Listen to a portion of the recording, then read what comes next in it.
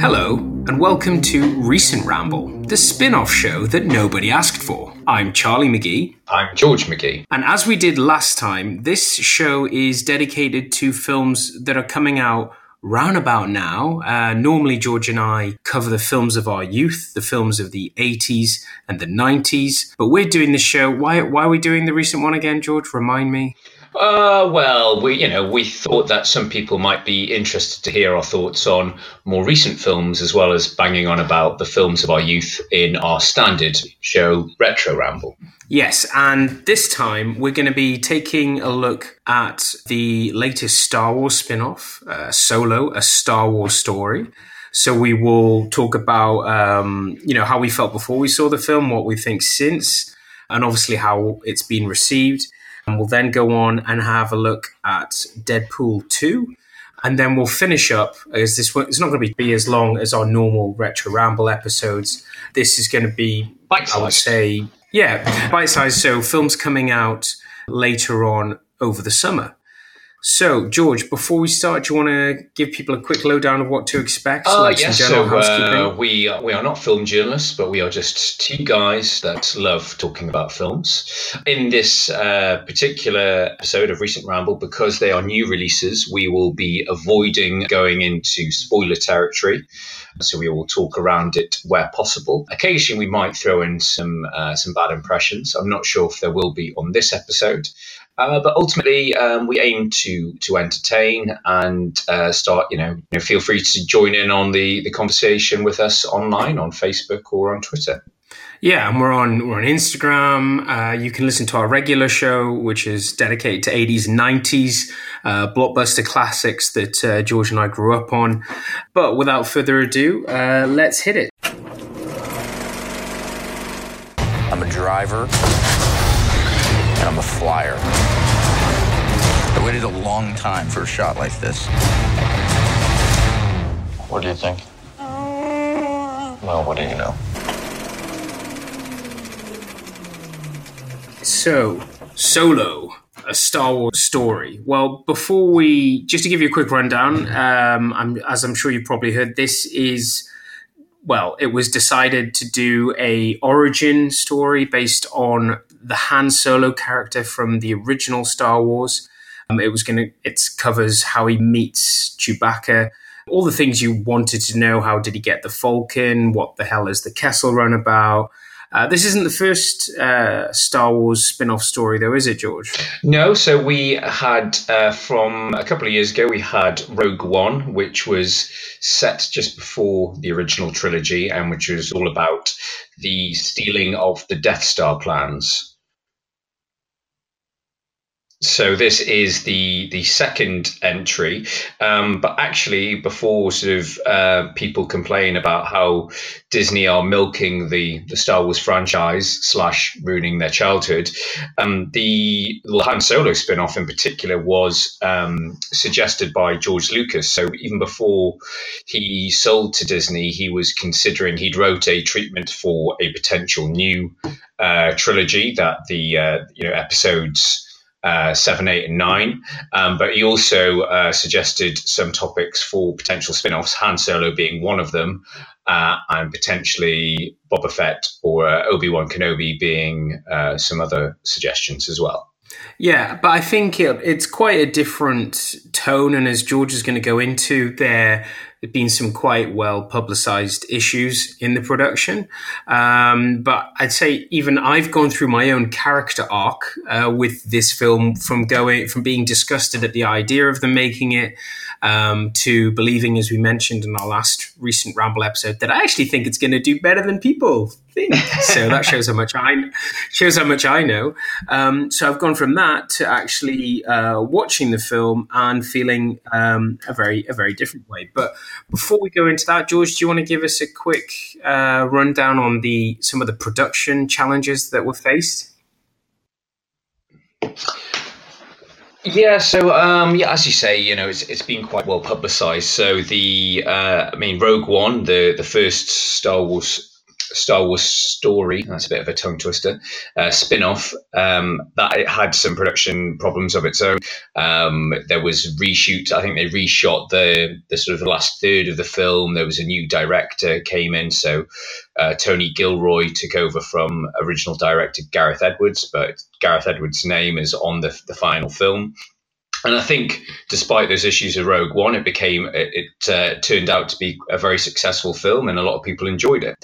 So with Solo, it was originally going to be directed by Chris Lord and Lord and Miller. So I think it's Chris Lord and Chris Miller who originally did the Jump Street films. They also did the Lego Movie. So they're more comedy-based writers, but they are, in the words of Mugatu, so hot right now. And their names were linked to a lot of projects. So they were brought on board. They'd filmed for 4 months before they were effectively sacked. They left that classic over creative differences. Star Wars head, Lucasfilm head, Kathleen Kennedy brought in a new director known as a safe pair of hands, Mr. Ron Howard. So Ron Howard is, Potsy. He's Richie Cunningham from Happy Days. So he was an actor in his youth, but he's brought us many a big film over the years. I'm just Apollo trying to 13. think of some of them. Yeah, Apollo 13, Backdraft. He more recently did Rush, the F1 film, Chris Hemsworth and Daniel Bruhl. He's done a real mix, and he is a very talented director. Obviously, Apollo 13 is a classic film, and yeah, as a lot of people are saying, he is a safe pair of hands. It was a good choice for a replacement. So yes, yeah, but the reports are that due to Lucasfilm being unhappy with how much Lord and Miller had filmed, and to get his own credit for being a director, because apparently you have to direct a certain amount of a film to get the directorial credit. So apparently there's reports are saying that Ron Howard filmed between 70 and 80% reshot footage for this film. Right. So that's quite a considerable investment for reshoots. Reshooting 70% of your film. And in terms of the casting, Lord and Miller are responsible for all the casting. The only casting change with the reshoots was the villain. Paul Bettany took over from Michael K. Williams because he wasn't available for reshoots. But Lord and Miller are responsible for casting the role of Han Solo, which is a very daunting task. And I think that's the main difference between this and Rogue One, because Rogue One, bar that an extended cameo from Darth Vader and a CGI Peter Cushing was dealing with new characters that you weren't familiar with, whereas this is touching on holy ground with an established character played perfectly by Harrison Ford that everyone loves. And that's the question is how do you replace Harrison Ford? And they essentially you go on. No, just and should they? Can they?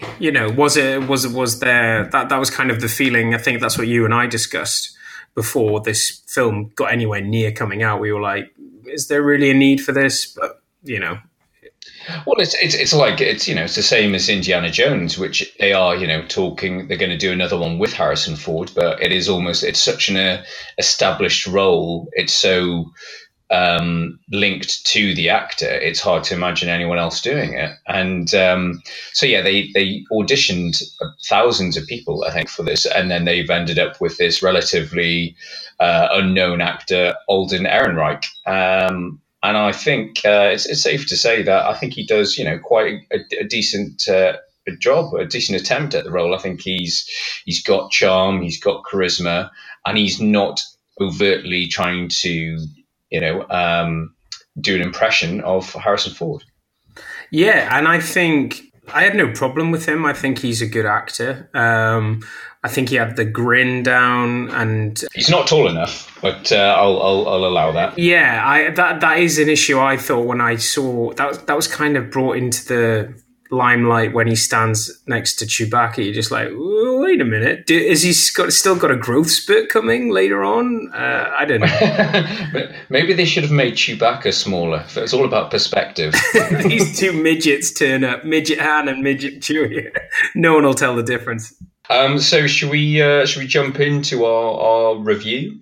Yeah, go for it. You take us away. I've just sort of split my notes out into what I liked and what I didn't like. I think, you and I were both going in with reasonably sort of low expectations, and it was getting positive reviews. So I went in sort of, so with moderate to sort of, middling, to high expectations. I was in a very barely filled screening, in a very empty screening, which was quite shocking considering it was the Monday after release and it had been a terrible day weather-wise in London, been chucking it down, so you couldn't even use the excuse of, oh, it was really hot weather, that's why nobody's in. So there was about 20 people in my showing. And yeah, I thought Alden Ehrenreich was good. I thought the casting, was really good on a whole. I think Donald Glover as Lando was brilliant. I wanted to see more of him. I think it had the look and the sound of it. I mean, obviously, I'm sure you'll agree. Star Wars, the sound effects are iconic, and it had, as with any Star Wars film, had great sound design. Yeah, absolutely, and it's all done with that Star Wars theme playing through, and it's amazing what just playing that theme can do to an action sequence. Yeah, I mean, but it's funny though, because I thought, in retrospect, one of the weak points of Rogue One was the score. I thought the score was pretty bland and pretty ill-fitting with it, and I think the score in that aspect was a casualty of the reshoots on that film. They had to change the composer on it. I think it was Michael Giacchino. Giacchino, who's a very beloved, famous composer, does a lot of the Disney Pixar films, and he did the Star Trek films as well. So I think he's a popular, sort of a favorite collaborator of J.J. Abrams. But I just thought, his score on Rogue One was really flat. But yeah, this one's got, great score. Really like the cinematography. They're going for a Western feel. All the locations, like a lot of the new Star Wars, there wasn't too much of a reliance on CGI backgrounds, which I thought was nice. Yeah, that did look good, and I thought the costumes were great, and the fact that they embellished that reputation of Lando with his capes. He hasn't just got one cape; he's got a room full of capes. Yeah, I did like the sort of the feeling they gave that Lando was a bit of a sex pest. He had his it was basically the Millennium Falcon is his love ship. Yeah. So, and it does look shiny and new, but I mean, you've probably seen all of this in the trailer, so we're not really spoiling anything. But there are some good comedy moments throughout the film. I think there's some good beats, there's some good jokes. Yes, yeah, there are some good laugh out loud moments. There's some good banter, as you would hope, between Han and Chewie, and a little bit of nice bickering banter between Han and Lando. Again, I think that's something they could have done more of. I think they could have really played up that relationship a bit more, but whether that is something they're potentially holding back for sequels to this, and I think that's what I was a bit surprised at, because I was assuming this was going to be like Rogue One and was going to be a one and out, because there's only so much Han Solo story you can tell before you get into you catch up with A New Hope. So, but it seems like between the lines that they're talking, if this film does well, and at this current stage, it's not, but there's a potential for it to be sequels. I think there's going to be a lot of rethinking, but just before we moved on to the cons, I mean, my one pro I would say about this film, and this is what Ron Howard has brought to it, is that he continues to get relationships right. We've seen it in all of his films. He's very good. And that's one thing that stood out in this film, is you learn more about the relationship between Han and Chewie than anything else, even if the actors don't necessarily pull off the relationships. He gets most of them right. I don't know what your feelings are about that. Yeah, I mean, I think Ron Howard is very much a people's director. He is very good with his cast, and yeah, you're right. He gets very good sort of performances out of people on the most part. I would say, yeah, some better than others. I mean, I think it's just down to. I would say, yeah, in terms of Alden Ehrenreich, you get some good performances, the right amount of swagger and charm there. I think, Donald Glover is a very talented person. I mean, he's an actor, a comedian, and a rapper. The man has endless talents. But I'd say the weak links cast wise, and I suppose we're moving on to Colin. What we didn't like about it is I thought Emilia Clarke, who plays the love interest, she's Khaleesi from Game of Thrones. I think she's pretty bland. I mean, this is the second film role I've seen her in. She was in the last Terminator film that we shouldn't really speak of, but she's awful in that, and she's pretty bland in this. I think it could have done with a stronger actress with a stronger personality in this, especially of what the roles required to be a little bit of a love interest, a little bit of an antagonist to Solo as well. Well, I kind of, because I felt that generally about a few of the roles. I was like saying, I think Howard gets the idea of the relationships right, and it worked with Han and Chewie because it was all Alden Ehrenreich doing the work and Chewie making noises. So you're like, oh yeah, and it was well written, but he was relying on the actors a lot, and I think he was let down by Clarke because she was this multi-layered character who was a love interest, and then she becomes a more integral part of the plot, which we won't go into. And then there's obviously Paul Bettany and his role and how his develops, and then you could talk about Woody Harrelson and even Thandie Newton, who's barely in it, and I think that shows that maybe Ron Howard was running about trying to hold the whole thing together, that he maybe didn't have the the time left to focus on getting the most out of the actors. So yeah, and that I think that you're always comparing this to Rogue One, aren't you? Yeah, for good or bad reasons. And I say, I think that's the issues that you're trying to fill in the gaps of the story that people already know, like people that in terms of who Han Solo is. Why did Han Solo become Han Solo? And I mean, sometimes it goes a bit too far about saying like where he got his name from and things like that. Where he got his gun. How yes. he got I felt all of those fan service things were because I went in very positive. As I said, beginning when I heard about this film being made, I was angry. Then I went in positive, hoping for the best, and I came out making excuses for Ron Howard, making excuses for the cast, and seeing a lot of missed opportunities. And the checklist for the fanboys just became annoying, especially those fucking dice. Now that I know why they were inserted into The Last Jedi, where they made no sense, and now you realize that it was all just this blatant attempt to Marvel, try and create an extended universe, and it was just so obvious, so haphazard, or whatever you call it, Yeah, I mean, I think that's the issues that there seems to be. I don't know whether this is a casualty of what happened with the directors, but it feels the start of the film feels very rushed. It feels like it's in a real rush to get him in, doing the heist sort of smuggler type sort of, dodgy dealings, practically within 20 minutes, he's got the name, he's got the gun, he's got Chewbacca, and he's already on a mission. And it's like, I would have liked to have seen more growth in the character rather than him sort of practically turning up fully formed. It's some of the really interesting bits is it shows, the Imperial army at war with a random nation. It's very sort of World War I trench warfare, and that's literally about five minutes. And it would be interesting to see, because Han Solo is such a good pilot and such a good marksman, where did he learn these skills from?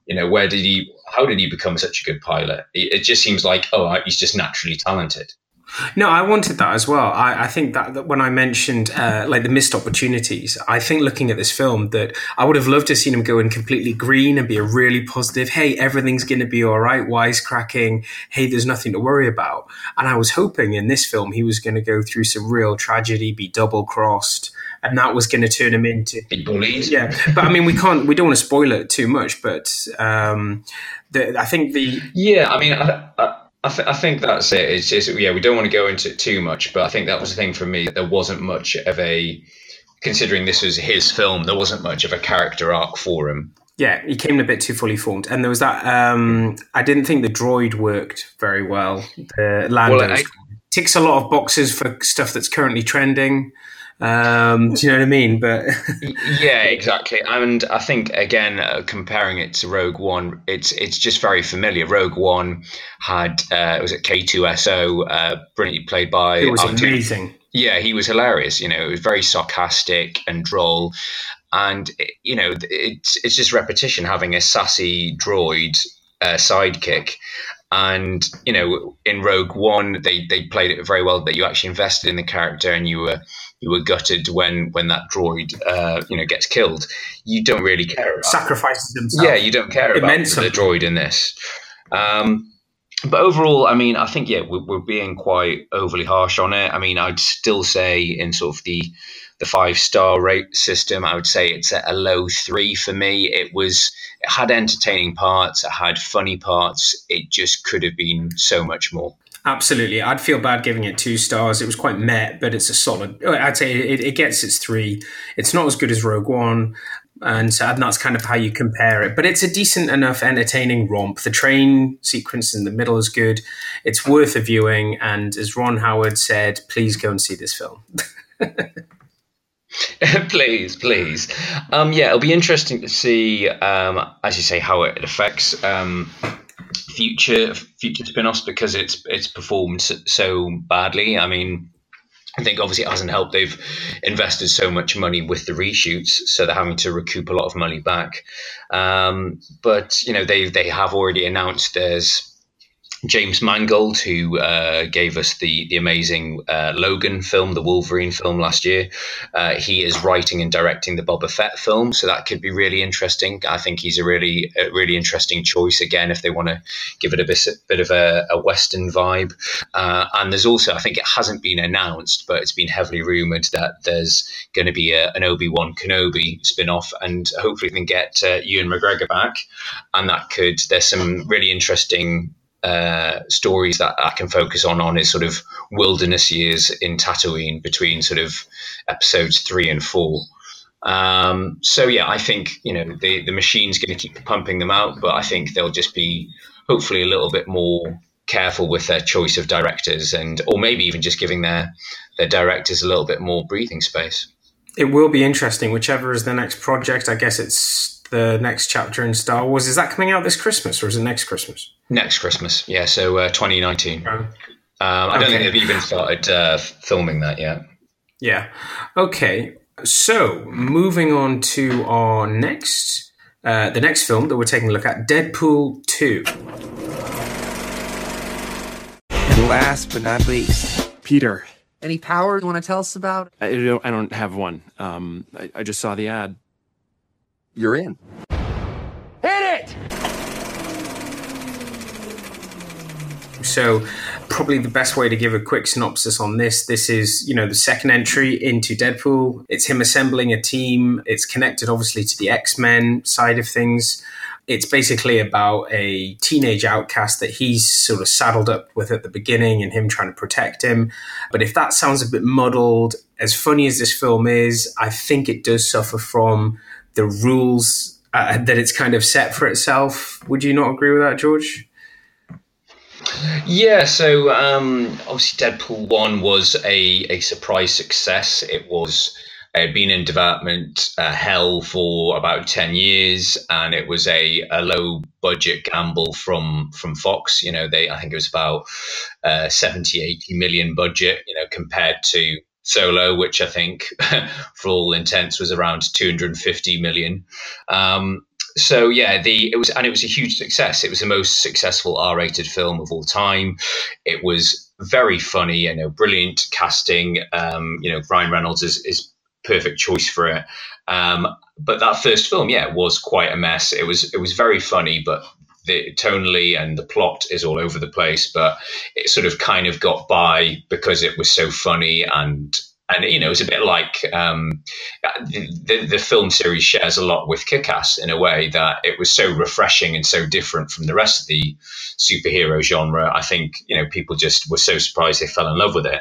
But yeah, you're right. This time around, it is a sort of a classic case of a sequel of let's make it bigger, better, more characters. More characters. I mean, it's still a lot of fun. It's still very funny. There's some great action sequences. So the main change this time around, so it's most of the same people are back, but the original director Tim Miller again left over creative differences before production began. But they brought in a very wise choice. They got in one of the directors of John Wick, David Leitch. So yeah, I think that really works for the upped action scenes. But it's I say it's more of the same for both the good and the bad. Yeah, but I think what I meant is the whole fact that it's always constantly breaking the fourth wall. But I mean, that's part of his shtick. It's he can't. He's not going to. It's not going to be a typical hero movie, but in many ways, it ends up being one anyway. So, Yeah. I think that's the problem with this one. Is it's trying to. I think one of its flaws is it's trying to. By trying to be bigger and trying to be bolder, it's trying to add more depth to the character. And I don't think Deadpool as a character or as a franchise really needs to have depth. Its main drive is the comedy. But I suppose, again, like Kick-Ass, there's only... You need to keep it fresh and it needs to be surprising, whereas it's not as shocking as the first because you've already seen it already. Yeah, but then there's obviously the marketing overload where he was everywhere and everything. They did the funny thing with our nearest and dearest Celine. She did that great music video and she did a song for it. It's like every big film needs a big song like that. So, but it was like he was everywhere. You could not avoid. The marketing was almost a little bit too much. Yes, it was very clever, but almost too clever. Yeah, as you say, it was everywhere and across everything. Like even as far as in America, I don't think they did it over here, but they every Fox film they released like Deadpool covers for every Fox film. So basically, Deadpool had inserted himself into loads of different films DVD covers. I'd seen that. Yeah. Yeah, but yeah, there's still a lot of fun. I say it's very funny. It's got the new cast members. So there's Domino, whose superpower is luck. She's played by Daisy Beats, I think is her name. I think she's really good. I'd like to see more of her. And you've got man of the moment, Josh Brolin, playing the sort of the antagonist Cable. Obviously not as a blinding performance as his turn in Avengers as Thanos, but still, a gruff character, and he's a lot of fun.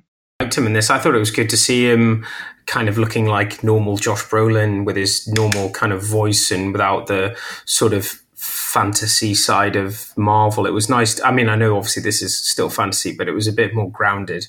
And so, yeah, I did. I thought he was good in it. And almost, I think you mentioned this to me, felt like they could have had more of him. Yeah, definitely. I did think, similar to Solo, I think they could have done more with, he could have been in it more, but it is, ultimately it is Deadpool's movie. It is Ryan Reynolds' film. But yeah, there's a lot of fun to be had. I mean, I'm not spoiling anything, but, stay for the end credit sequence because they're some of the funniest parts of the film. Yeah, absolutely. But I mean, are we being too harsh on this, in terms of what should we be expecting from Deadpool films, and what does this mean for X-Men in general? Because I know there's another X-Men sort of 2.0 coming out, isn't there? Yeah, it's a little bit up in the air. There's another sort of the last of the young X-Men, the first class group. There's Dark Phoenix is coming out next year. That's been delayed by reshoots and script problems apparently.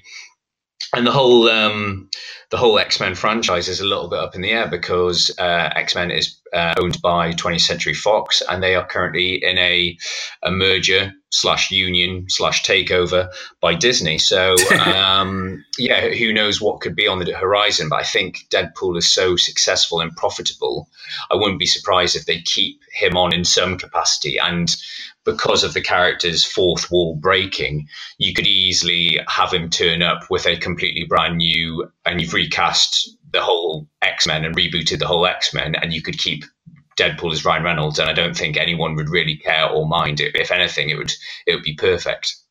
Yeah, I think that would work well. But I mean, I enjoyed it. There's some great gags in it, and it's it doesn't have the shock, surprise, and originality of the first. But on a sliding scale, went and saw Infinity War, and was like so satisfied. That was brilliant. Went and saw Deadpool, was satisfied, just slightly less so.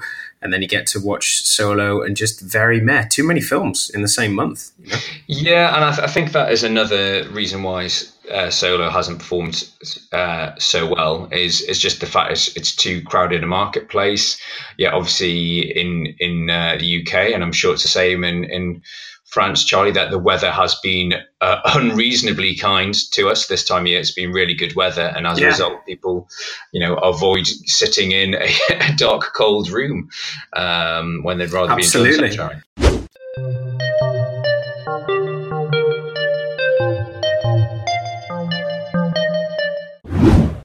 So what else have we got to look forward to coming out of the summer? I know there's one film that you and I are both looking forward to, which is the next installment in the Mission Impossible franchise. What's it called? Fallout, Mission Impossible Fallout. So yeah, I think this is my sort of, after Avengers is my most anticipated blockbuster of the year. I really enjoyed. Well, you and I have been big fans of the Mission Impossible franchise, all of them, even Mission Impossible 2. From the get-go, and these films have, the last few have had a bit of a renaissance and have really challenged, the sort of Bond stakes and Bourne in terms of being, a real great, really strong spy action flicks. And so yeah, this is directed again by, I've completely forgotten his name. It is. We saw him at the. It was Muck. We saw him at the Empire show. Christopher McQuarrie. Yeah, so it's directed by Christopher McQuarrie, who's a frequent collaborator with Tom Cruise. So he wrote and directed the first Jack Reacher film. He did rewrites on Edge of Tomorrow, and he wrote and directed the last Mission Impossible: Rogue Nation. So yeah, I think it's even though the Mission Impossible films until now have had sort of almost guest directors. It's been a different director every time.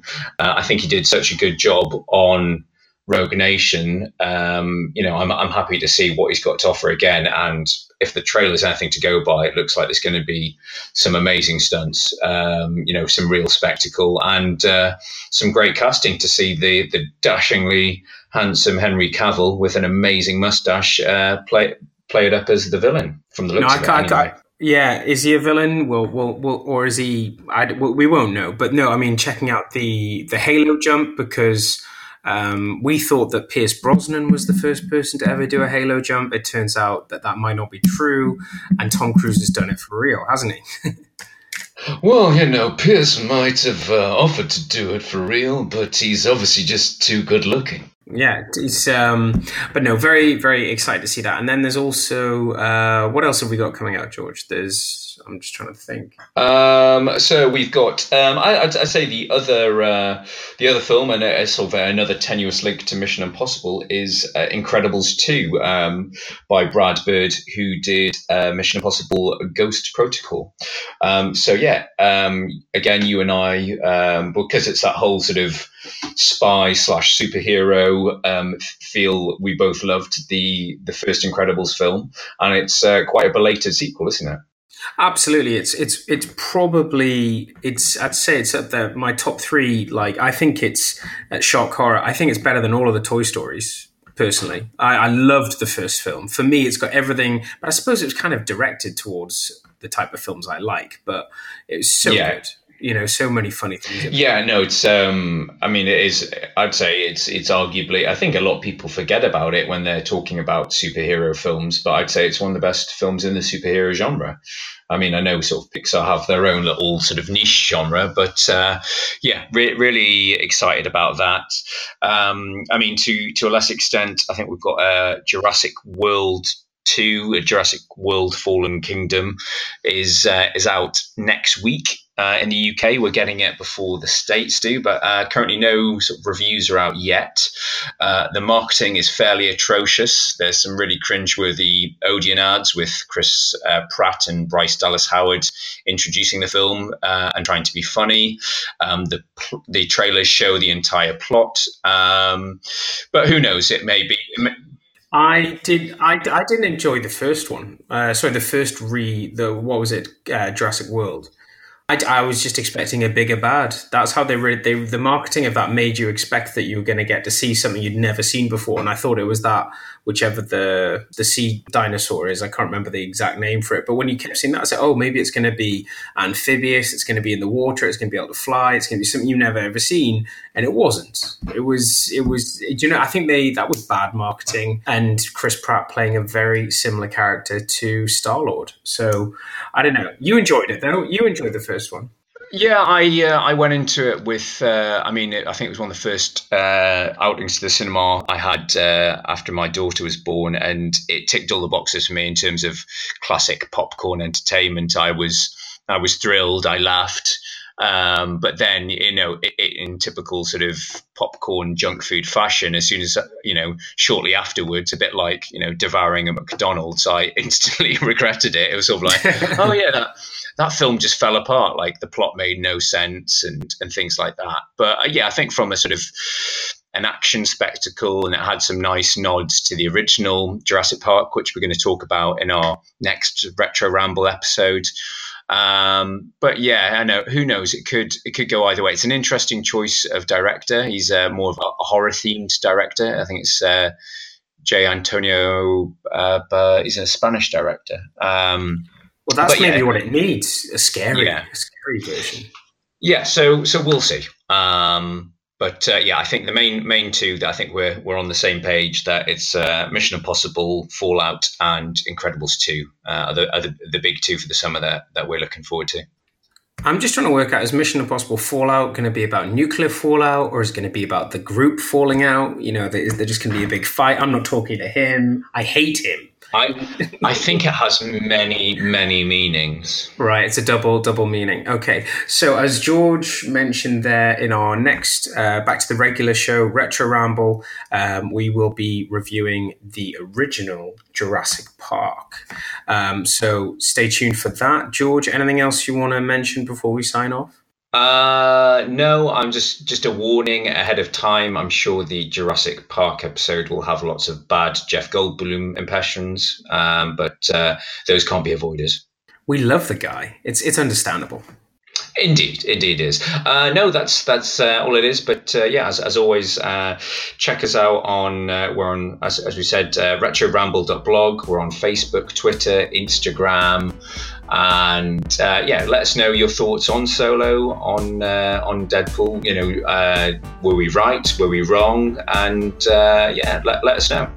And to quote Peter Kay, to get us coming in your ears, you just need to check us out on Spotify, we're on Libsyn, and we're now also on Stitcher. So you can get covered in all of our episodes. So without further banter from us, I've been Charlie McGee. I've been George McGee. And we'll see you next time. Bye-bye. Bye-bye.